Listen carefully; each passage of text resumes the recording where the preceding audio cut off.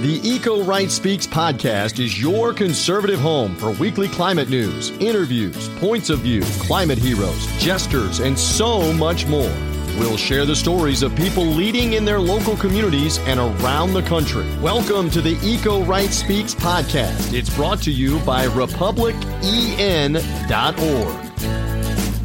Hello, happy Tuesday. Welcome to the Eco Right Speaks, a podcast of RepublicEN.org.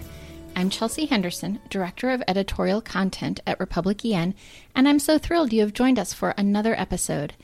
Today, I'm bringing you my conversation with Martha Newell-Kinsman, a member of the Ceres Federal Policy Team.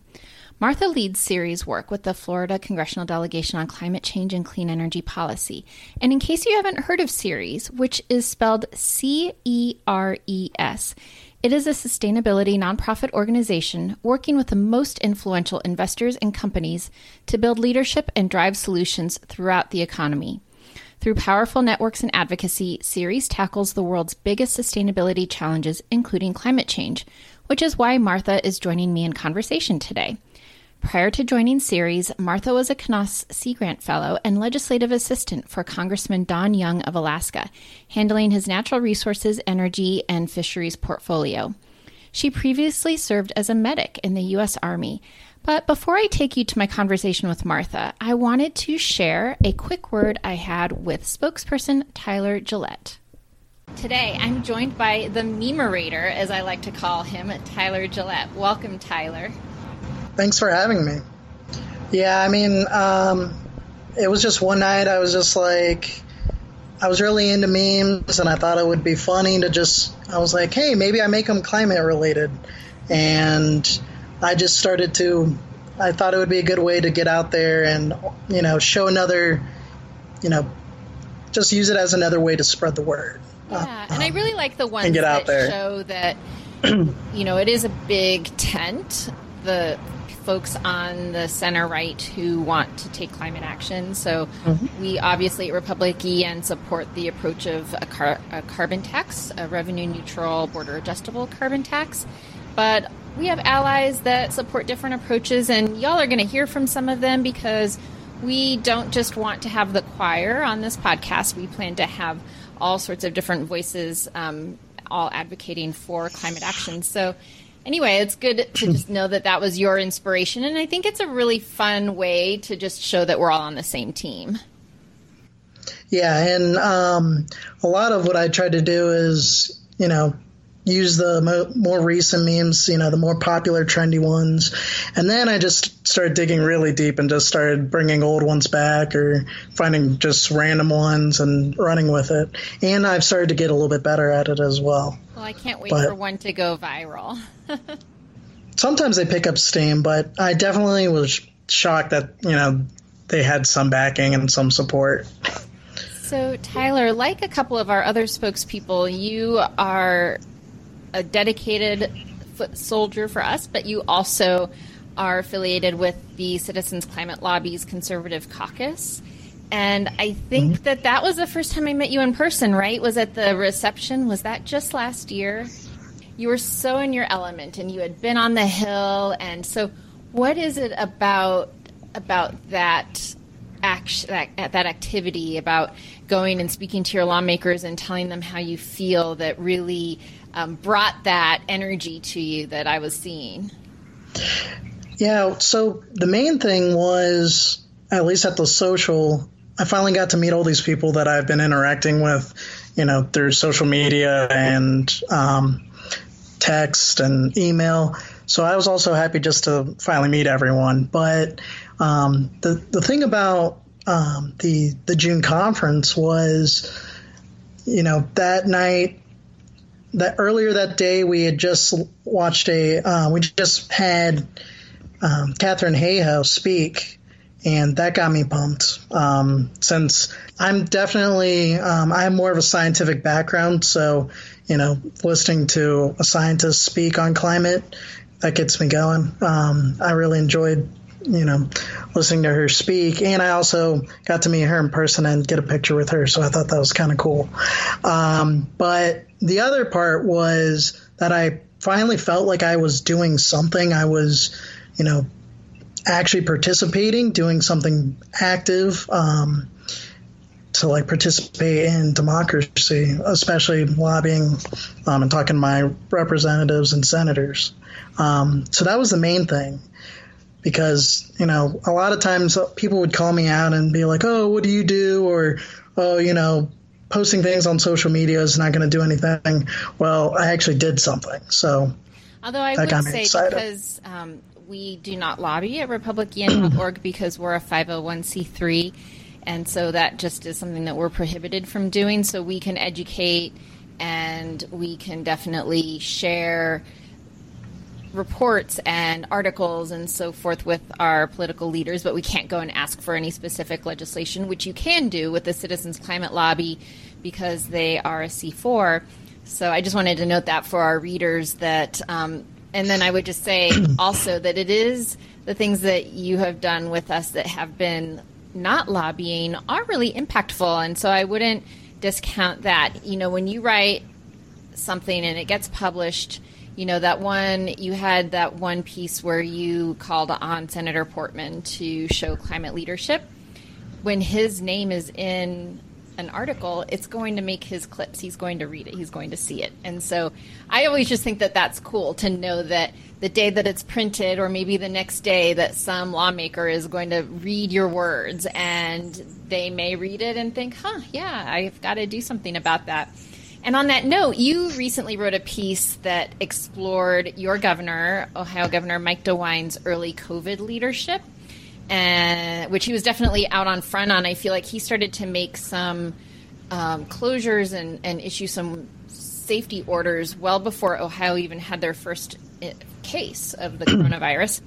And in your piece, just for our listeners, Tyler basically used the example of Governor DeWine's leadership on COVID and why he should exert the same sort of leadership on climate change.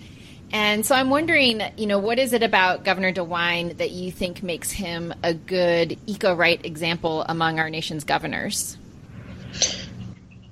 So I touched on this in the piece, but the main thing is that he was using scientific data and then working, you know, acting upon that. He was using hard scientific evidence and data to make his decisions.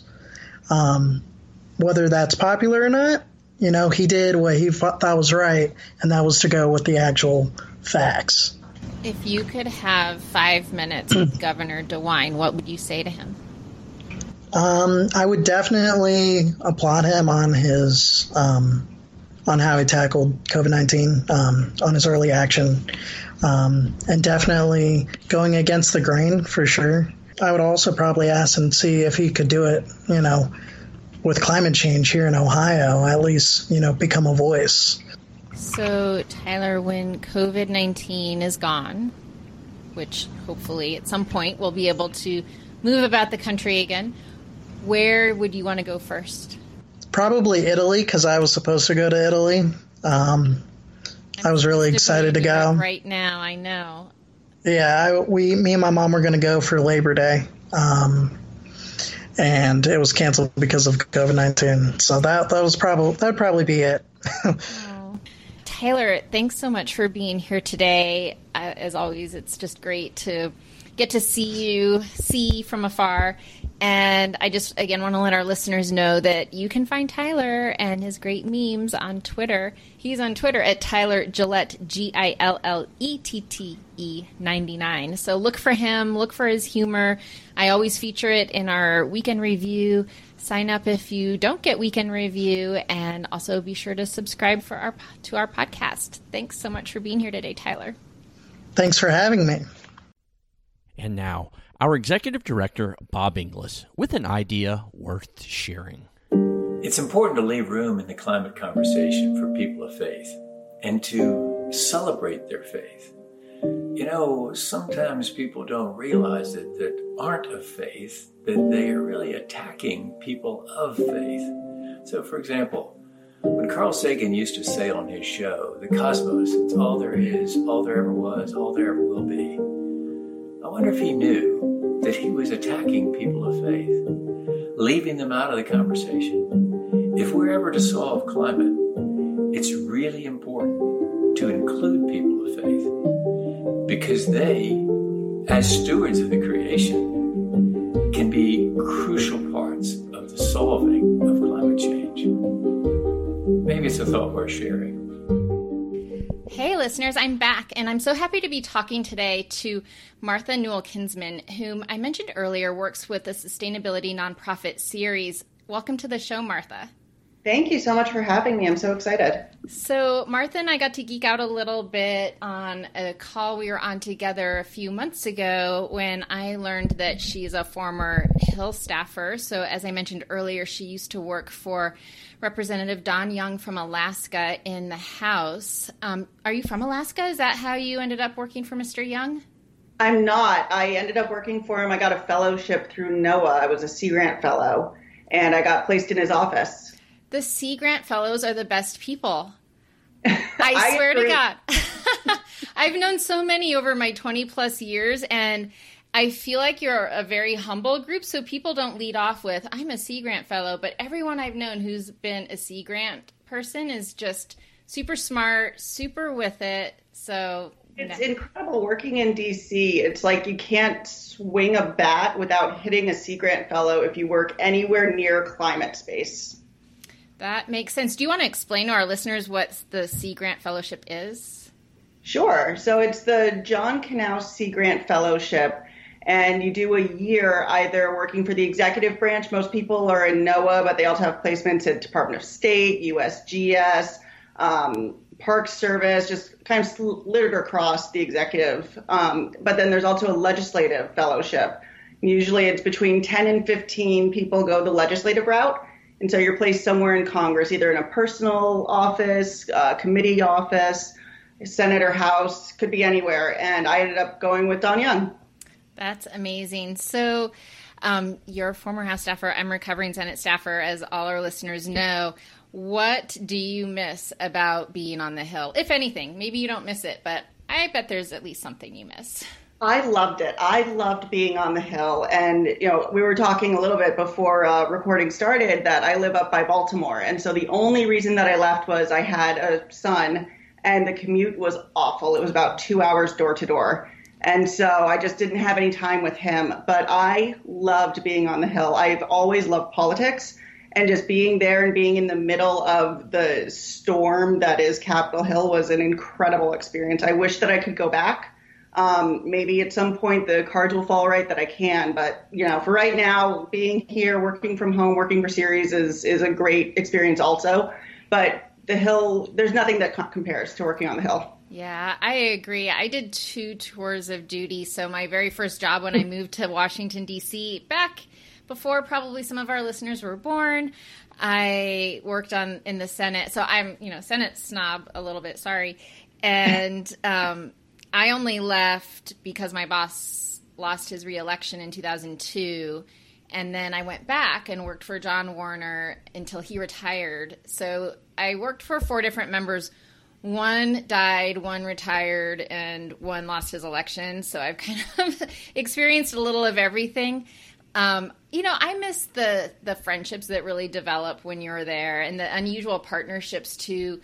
I think that there is definitely a lack of bipartisanship that seems to resonate pretty loudly at the national level. But I think that when you dig down and look at some of the friendships across staff and the friendships across members, that you do see a little bit more cooperation, at least the days when I was there. And so I miss that. And I miss that kind of being in the trenches. And I always joke that when the House and the Senate are doing their late night vote-a-rama, usually at the end of a ccongressional session when they're trying to get appropriations or something big done before they go.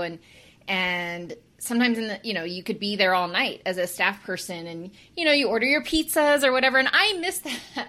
And my friends who are still on the Hill are like, you're crazy. That's the worst part of the job. And I'm like, but it is in the moment. But after, it's fun, right? You just went through something really intense together with somebody. It is fun. And I was talking with a couple people earlier about life on the Hill. I was saying, basically the same thing that you just were. A lot of my friends were on the other side of the aisle because, especially in our office, working for a member who's been there for as long as Don Young has, you get to understand that if you want to get anything done, you have to be friends with people on the other side of the aisle. Yep. In the House, we call the Senate just the black hole where things go to die. We get all sorts of stuff passed, and then it would go to the Senate and just languish. So, but now you work for Ceres, and I had the pleasure of getting to know Ceres a little bit back about 10 years ago when I was the L word, a lobbyist. And Ceres was a partner at the time working to bring a business message to the need to address climate change. I was not on the Hill at this time. I just said that right. I was a lobbyist. And I just remember thinking, wow, this is a voice that's really needed. At that time, we had the faith community coming out, and we recently just had an episode with Lindsay Linsky, who's a faith-based author who talks about, the need to address climate change from that perspective. And so we had that going, and we had the military guys saying this is a national security threat. But to really get that business voice, I felt like that made some people kind of perk up and look at it from a different angle. So it's super important. But you have built this network over the years. Like, it's huge now. So I feel like Ceres was kind of tiny back when I first heard of it and started working with it. And now it's just this great, amazing force. Yeah, so Ann Kelly, our vice president for policy, really built up the policy team over the last few years. I just joined the company in November, so I've been here for 8-9 months now. So I'm still pretty new to the advocacy side of things. But Ann has really built up the team, especially in the last few years. We have great work going on at the state level, and then at the federal level, we're pushing and doing what we can. And I'm really glad to be here because I think that, when we think about climate and clean energy, a lot of it is directed toward Democrats and saying, well, especially in the current climate, and people are looking at maybe a change in administration, maybe a change in Senate leadership. And I think that you and I and other people who are familiar with how the Hill works are saying that's all great, but you're still going to need Republicans. If, the House, like you were saying, can ram anything through that they want to. But once it gets to the Senate, even if there's a flip, you need to have Republicans on board. And I think that that's where we can really come in with the businesses to talk to Republicans and say, listen, we have this whole coalition of companies and investors that are making these climate pledges and saying they're going to be carbon neutral or even carbon negative by 2030, 2050, whatever it is. But they need regulatory bedrock to work with, and they need these regulations in place. And we need to look at things like border adjustments to make sure that Americans are producing materials. And so, that's where I think that we can come in as Ceres with these networks and say, yes, we're doing our work. The private sector is starting to pick up the baton, but now we need Congress to act. Right, because a lot of your companies, as you said, they've made carbon neutrality pledges and so forth, but they also support or some of them support anyway, putting an actual price on carbon, which is what would come at the federal level. Yeah, they do. So last year we did this lead on carbon pricing, and we had, I think it was 80-something businesses come together on Capitol Hill to talk to congressmen, talk to lawmakers about putting a price on carbon. It was very specifically that message: you need to put a price on carbon. And we did another lead this year, but given the environment, we recognize that strictly focusing on the price on carbon maybe isn't the best messaging. So it was lead on climate, but we still said this has to include at some level a price on carbon. I think that is really important, what you were saying about the need for, we need both parties, right? There is no one party solution to climate change. And so, the Democrats aren't going to get it without Republicans, and Republicans wouldn't get anything without Democrats. And so that is where I think the price on carbon is a nice alternative, because I do believe there are enough Democrats that would take that if that was put on the table. Yeah, and we are certainly happy with the step that they've taken on their own level as companies to say climate change is an existential threat. We're dealing with this pandemic right now, but this should be treated as a dress rehearsal for the upcoming climate crisis.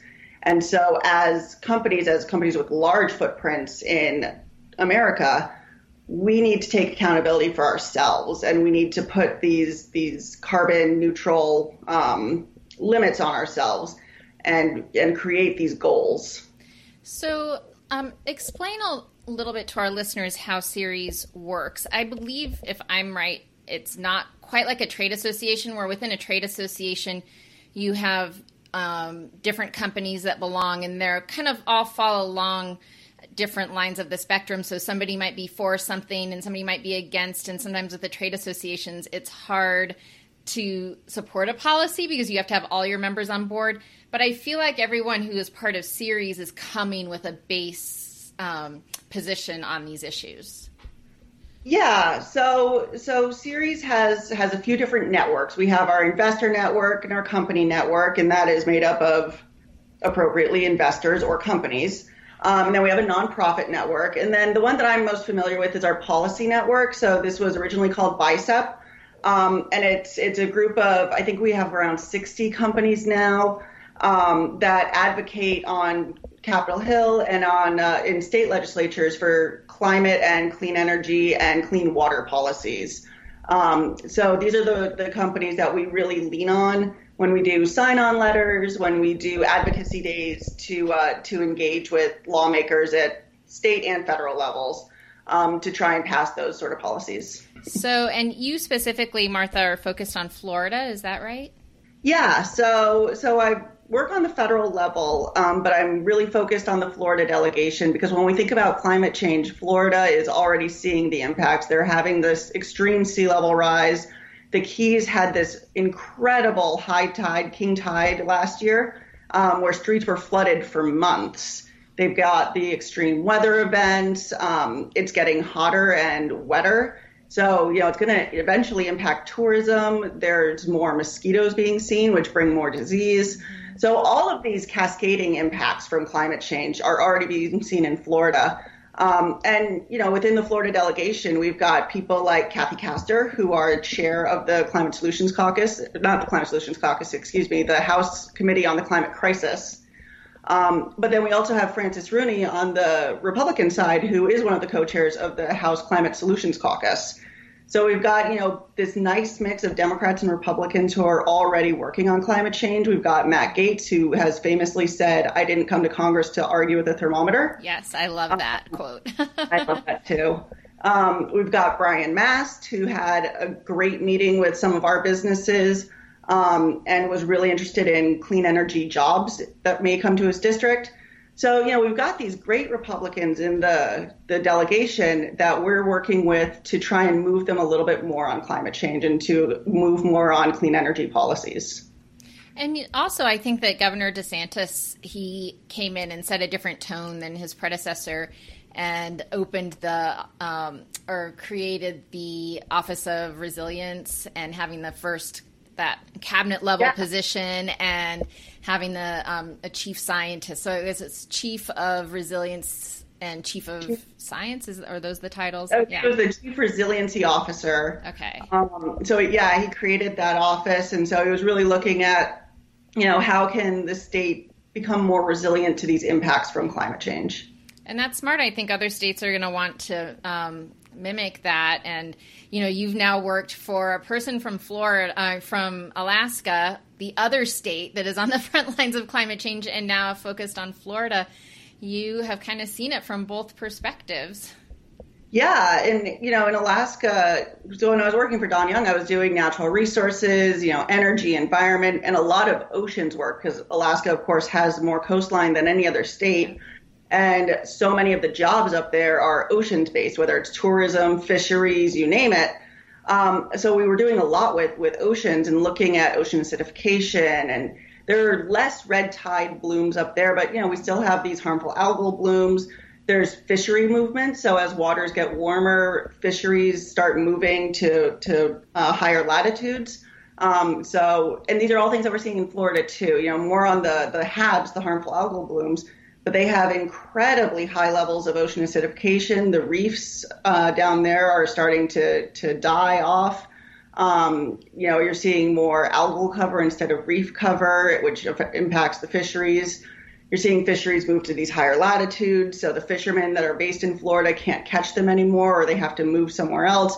It's just, like I said before, a cascading impact. Yeah, well, then all the more reason why the work that you do is so important. I was going to say about Alaska, I have not been, and it's been on my dream list. In fact, I put it on my list of 50 things to do before I turned 50, which was last year. And then I decided to go to Costa Rica instead. And then COVID happened and now we can't go anywhere, but I do still hope to get to Alaska at some point and see it in all its natural glory and beauty. But, and I've been to Florida, not that it's not beautiful, but wow, it is hot. And, but we won't be going anywhere. I strongly recommend if you can get to Alaska, do it. It's incredible. So when you were talking about fisheries and so forth in Florida, what sort of business partners do you have down there? Or do you have people who are in the seafood industry who are part of your network or part of BICEP, or is that still a work in progress? A little bit of a work in progress. You know, we have a lot of food producers, Annie's, Ben & Jerry's, McDonald's, Kellogg's, all sorts of different food producers and agriculture-based companies.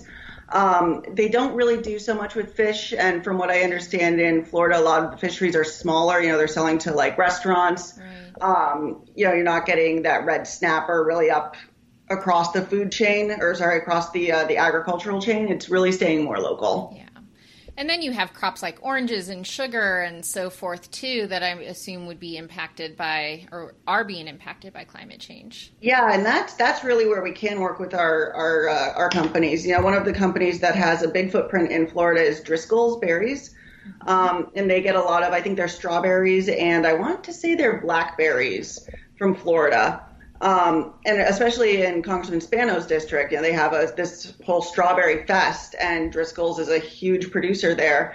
And we're seeing the crops either languishing because, you know, with COVID, there just aren't enough workers, or they're just not growing. You know, it's getting too warm, and so the crops aren't producing as much as they used to anymore. So that's impacting the food producers all the way across the supply chain. You know, if they can't get the base product, then they can't make the food anymore.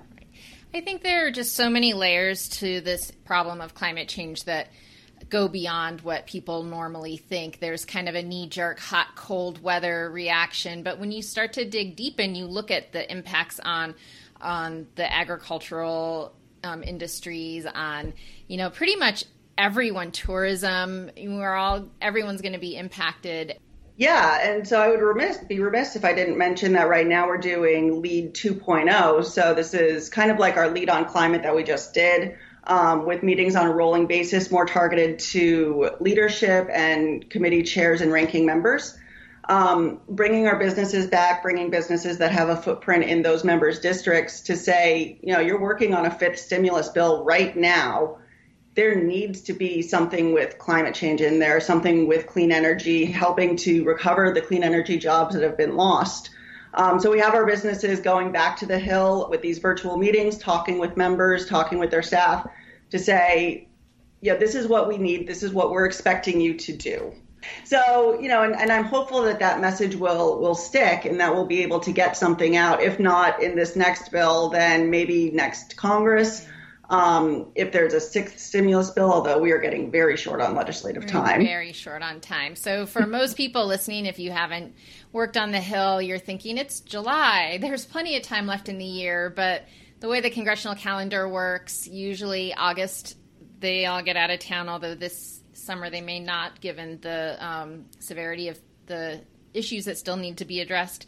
And then as you'd have to be living under a rock to not know it's an election year. So usually in election years, Congress adjourns a little bit earlier so that everyone can go home and campaign. And I was just going to ask earlier, you mentioned, you know, bringing your members in to see their lawmakers. And of course, we're not bringing anyone anywhere these days. These are virtual meetings. Do you find it is easier or harder to get in front of lawmakers and their staff right now when everyone is meeting virtually?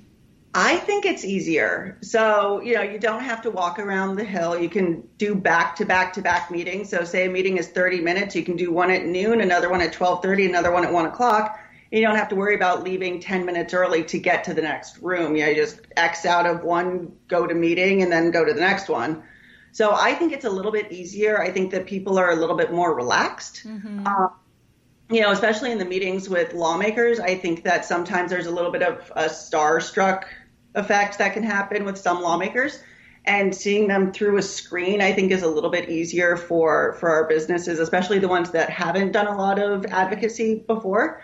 It's just a little bit of a more relaxed environment. Yeah, plus, especially when you hear that lawmaker's dog bark or right. You're like, oh, they're just a person too. Yeah. And it just feels like it's a way to be accessible to people because those members also, sometimes they have hearings or they have votes or things that come up unexpectedly, and they may have the best intention to meet with the folks that are on their schedule.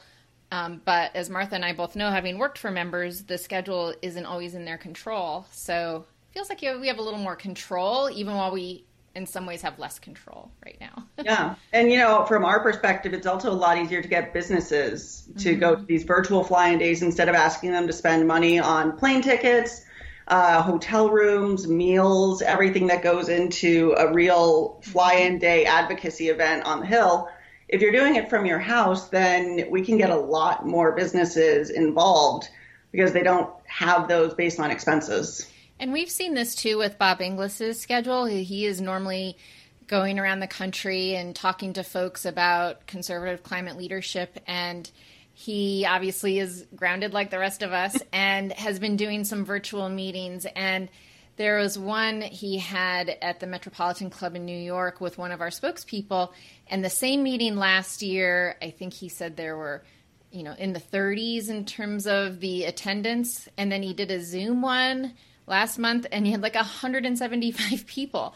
So, yeah, you're right. People are home, and they also have a little more time on their hands. So, well, Martha, it has been so great to talk to you, and I feel like we could talk all day. And when we can talk together in person again, we can meet halfway between Glen Burnie and Cheverly and have lunch once those kinds of things are allowable. But in the meantime, thank you so much for chatting with us. Thank you for having me. I really appreciated this. We now continue on the Eco Right Speaks podcast. Visit republicen.org online to sign up and stand with us. Price, I am so happy again to be talking to you. It's one of my favorite parts about recording this podcast is I know that every week you and I get to have a little sesh together. Well, we have team sessions, but we never get to have 1v1 session. As a small team, I wish we had like one more 1v1 sessions together. But I agree. This is one of my favorite parts of the week to wrap things up, talk about the episode, anything that's happened during the week. And one of the frustrating things, Chelsea, about this time that we're in, I mean, there are many, many frustrating things about the current COVID pandemic we're all living and surviving through, but it's the fact that we're not getting any kind of climate news, any kind of climate action right now. The news, you do Weekend Review, and if everybody right now listening has not subscribed, please go to our website, republican.org, and do so. But there's, a fantastic job you do with that, but it's just been, whoa, we need some news here, folks. I mean, obviously we all know that the only news right now going on is pretty much anything and everything somehow related to COVID-19. Right, or the election. But there is one little piece of news that I am including in the Weekend Review that will run on Friday, July 24th. So listeners, you'll be hearing this podcast on Tuesday, the 28th, but on the 24th, Weekend Review. And it relates to our guest that we have this week, Martha Newell-Kinsman, who comes from the climate advocacy group Ceres, which is spelled CERES, for those who didn't catch in the earlier segment. Ceres organized a letter that must have just dropped or became public after Martha and I spoke, and they had a number of signatories on this letter, Price. They sent it to the Federal Reserve, the Securities and Exchange Commission, and a number of other financial agencies and institutions, basically asking them to calculate climate risk in financial decisions that they make. And I felt like that was and Bob signed the letter, by the way. So Yep. I just saw a little bit of press on that this week after my conversation with Martha, or she and I would have talked about it more. But you never know. You can't control the news flow, I guess. We just have to do with what we got. Yeah, you're exactly right about that story, because it did. It made it popped in a few places, not just the trades in the D.C., mostly the D.C., the inside the Beltway type pubs. But I thought it was significant because, when you talk about accounting for risk, I mean, that is conservative orthodoxy in terms of, especially like what insurers do is they calculate risk. And I think that what they were asking to have done, it's just logical. It's sensical to me, especially when we're getting into hurricane season and we have so much money every single year that goes out the door, with storms and federal disaster relief. I'm not trying to go climate and hurricane tying that there, but we all know that with the strength of these storms that seem to only get stronger every year, accounting for that risk is vitally important, Chelsea. It is, and actually, Price, you just perfectly segued into next week's episode, in which we are going to hear from a couple of guys that work with the American Water Security Project. And really what they're all about is ensuring that our infrastructure is resilient and can sustain the changes in our environment that we're seeing because of climate change. And people might go, oh, boring, that sounds boring. But, don't you want to make sure that you have clean, potable water? Like, that's a pretty important thing. And I feel like, especially in climate circles, when we are hearing from Republicans who aren't bought in on the need to address climate change, they'll use clean water and clean air as their fallback. Oh, I want clean water and I want clean air. And as we discuss in next week's episode, you can't separate the issues out, right? You can't just say, I want clean water and not have a discussion about climate change. Florida, August coming up. We all know what that means. Hurricane season it's officially begun, but we all know that really hurricane season doesn't pick up until we get to the month of August. But it is timely that we will have them on. I did want to throw this out there real quick. As folks know, we'll read a review. If you give us and write one on Apple Podcasts, which we are trying to get to 100, which is one of Chelsea's life goals, please go when you're on Apple Podcasts.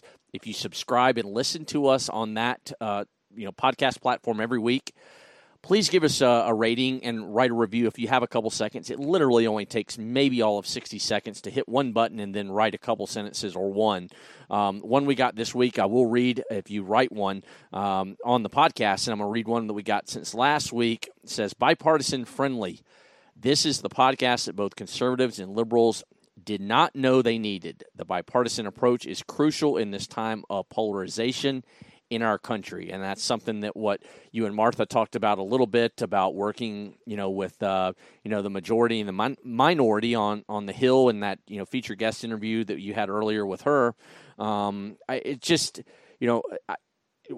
worked for Bob, in the House, and it is so true. I felt like I was kind of going back and living some of English 2.0 when I was listening to you guys talk during that portion about working together with the other side of the aisle. Because if you don't have relationships and you don't have people in, whether it be Senate or House offices, you can go to and at least initiate the discussion to jumpstart things and then start moving from there for co-sponsors. But you have got to have a friend on the other side of the aisle that trusts you in that office. And that's why bipartisanship is so vitally important. And honestly, it's one thing that we're missing right now in America.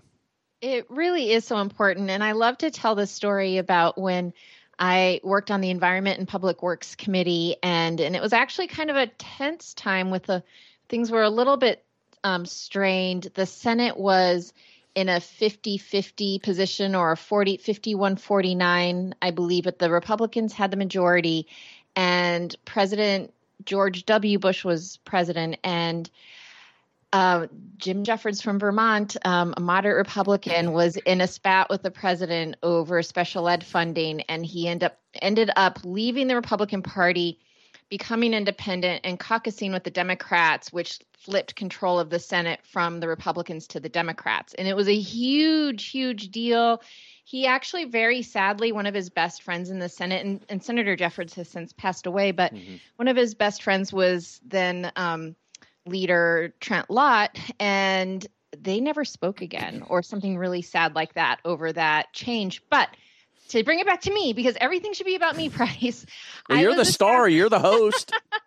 So here I was in the majority of the EPW staff, and everything that I worked on was bipartisan. So really the only change in my personal life from that flip was who initiated the report writing for everything that came out of committee. When you're in the majority, we had to write the reports for bills that came out, and we would send them to the minority, or we would work on them together unless they disagreed with what we were trying to, with the bill that we had moved out of committee, in which case they would write their minority views.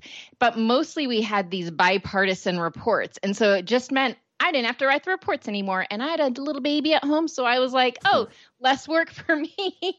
So on a personal level, I was like, this doesn't change my life at all. And it is just not that way today. You do not see that level of cooperation between the two sides. And that is a shame. And so it was really fun to just talk with Martha and reminisce a little bit. Being on the Hill, we didn't really get much Price into the House versus Senate thing. I'm a Senate snob. I can't help it. You all are. Everybody that works on the Senate side is a Senate snob. I know it's, bigger, badder. You might have a bigger budget, but there's just something about working in the people's house, working for the people in the House of Representatives. We all have our, we'll draw our line and we'll stick to our guns of what's better. But, there's just something about serving the people in the people's house. There's just something special about it. There really is. And as I said, as Martha and I both said in the earlier segment, I really encourage any listener who has an opportunity to work for your member of Congress or any member of Congress, House, Senate, in the district, in D.C., it doesn't matter. Take the opportunity. It is really life-changing. Even if it's too stressful, you do it for a year, you will make friends you have for life. You will have experiences you will never forget. Yeah, and we haven't been paid to give any endorsements like this, but, if you've got a child, if you've got, a rising, high schooler, chance to be a part of the PAGE program in Washington, to be able to go to D.C. for the summer, usually do some educational stuff. I mean, there's, stuff for college students to come up and intern, in the different offices. There's different ways, whether it's, even if it's not full-time, especially to get a taste of it. If you've got, a student, that's in your house, one of your kids, it's a great way for them to learn about democracy and, just to get a taste of something a lot bigger and how democracy functions in Washington. And, so many staffers we had come through Bob's office, the impression and the experience that they got having to getting to do that, just it was immense, and getting to still talk to them today. But one thing I wanted to shout out real quick, whether you're Republican, Democrat, conservative, liberal, doesn't matter. We want you to join our team, especially if you are on the conservative side of the aisle. We really want you to join us at Republican. Just go to Republican.org. Stand with us, Chelsea. We got a lot of new members, but a couple that randomly picked out to shout out this week. John Billingsley from Mountain Park, Georgia. Rachel Purdy, Tucson, Arizona. Rohan Aurora, Chantilly, Virginia. Esperanza Rivera from Phoenix, Arizona. And Adam Novak from Boise, Idaho. So please join us. Stand with us at Republican.org. Chelsea, you've already teased who we got coming up next week. Before we get out the door, I just wanted to say I saw one of the coolest, the funniest, neatest photos last night, and it was on Instagram of one of your kids. And that Old Bay mask that one of your sons had, I thought was one of the best face masks I've seen yet. I showed it to my wife and said, look at Chelsea's son right here. Is that face mask not awesome? Old Bay, you live in Maryland. It only goes hand in hand. So I will definitely include that picture in the blog post that we always have on our website on the day that these podcasts air. And we have all the links to anything that is discussed in that as well. But yeah, so that was my younger son, Colin. He's a rising junior in high school. My my graduate who's going to college in 2 weeks, I was thinking, oh, he needs something patriotic for Maryland. And so I'd seen somebody with these Maryland flag masks on. And so I went to the website. And then when I saw the Old Bay, I mean, my younger son loves Old Bay. He uses not only the spice, but he has like a special sauce that's Old Bay sauce. I mean, he puts Old Bay on everything. So I thought, all right, what a better way to get your kids to wear masks than to get them in things that they love. So we have Red Sox masks and Spider-Man masks and Old Bay masks. You know, Spider-Man, I'm sorry, they're teenagers. You can still bribe them with superhero masks. Awesome. Absolutely awesome. Can't wait for you to post it for everybody to see. It's really cool. But Chelsea, I will see you again next week. Appreciate all our listeners. Until then, we will do it again then. All right, everyone, stay cool out there. Thanks for listening to this week's edition of the Eco-Right Speaks podcast, brought to you by the team at republicen.org. Make sure to visit republicen.org to learn more and find out how you can be a local Eco-Right leader.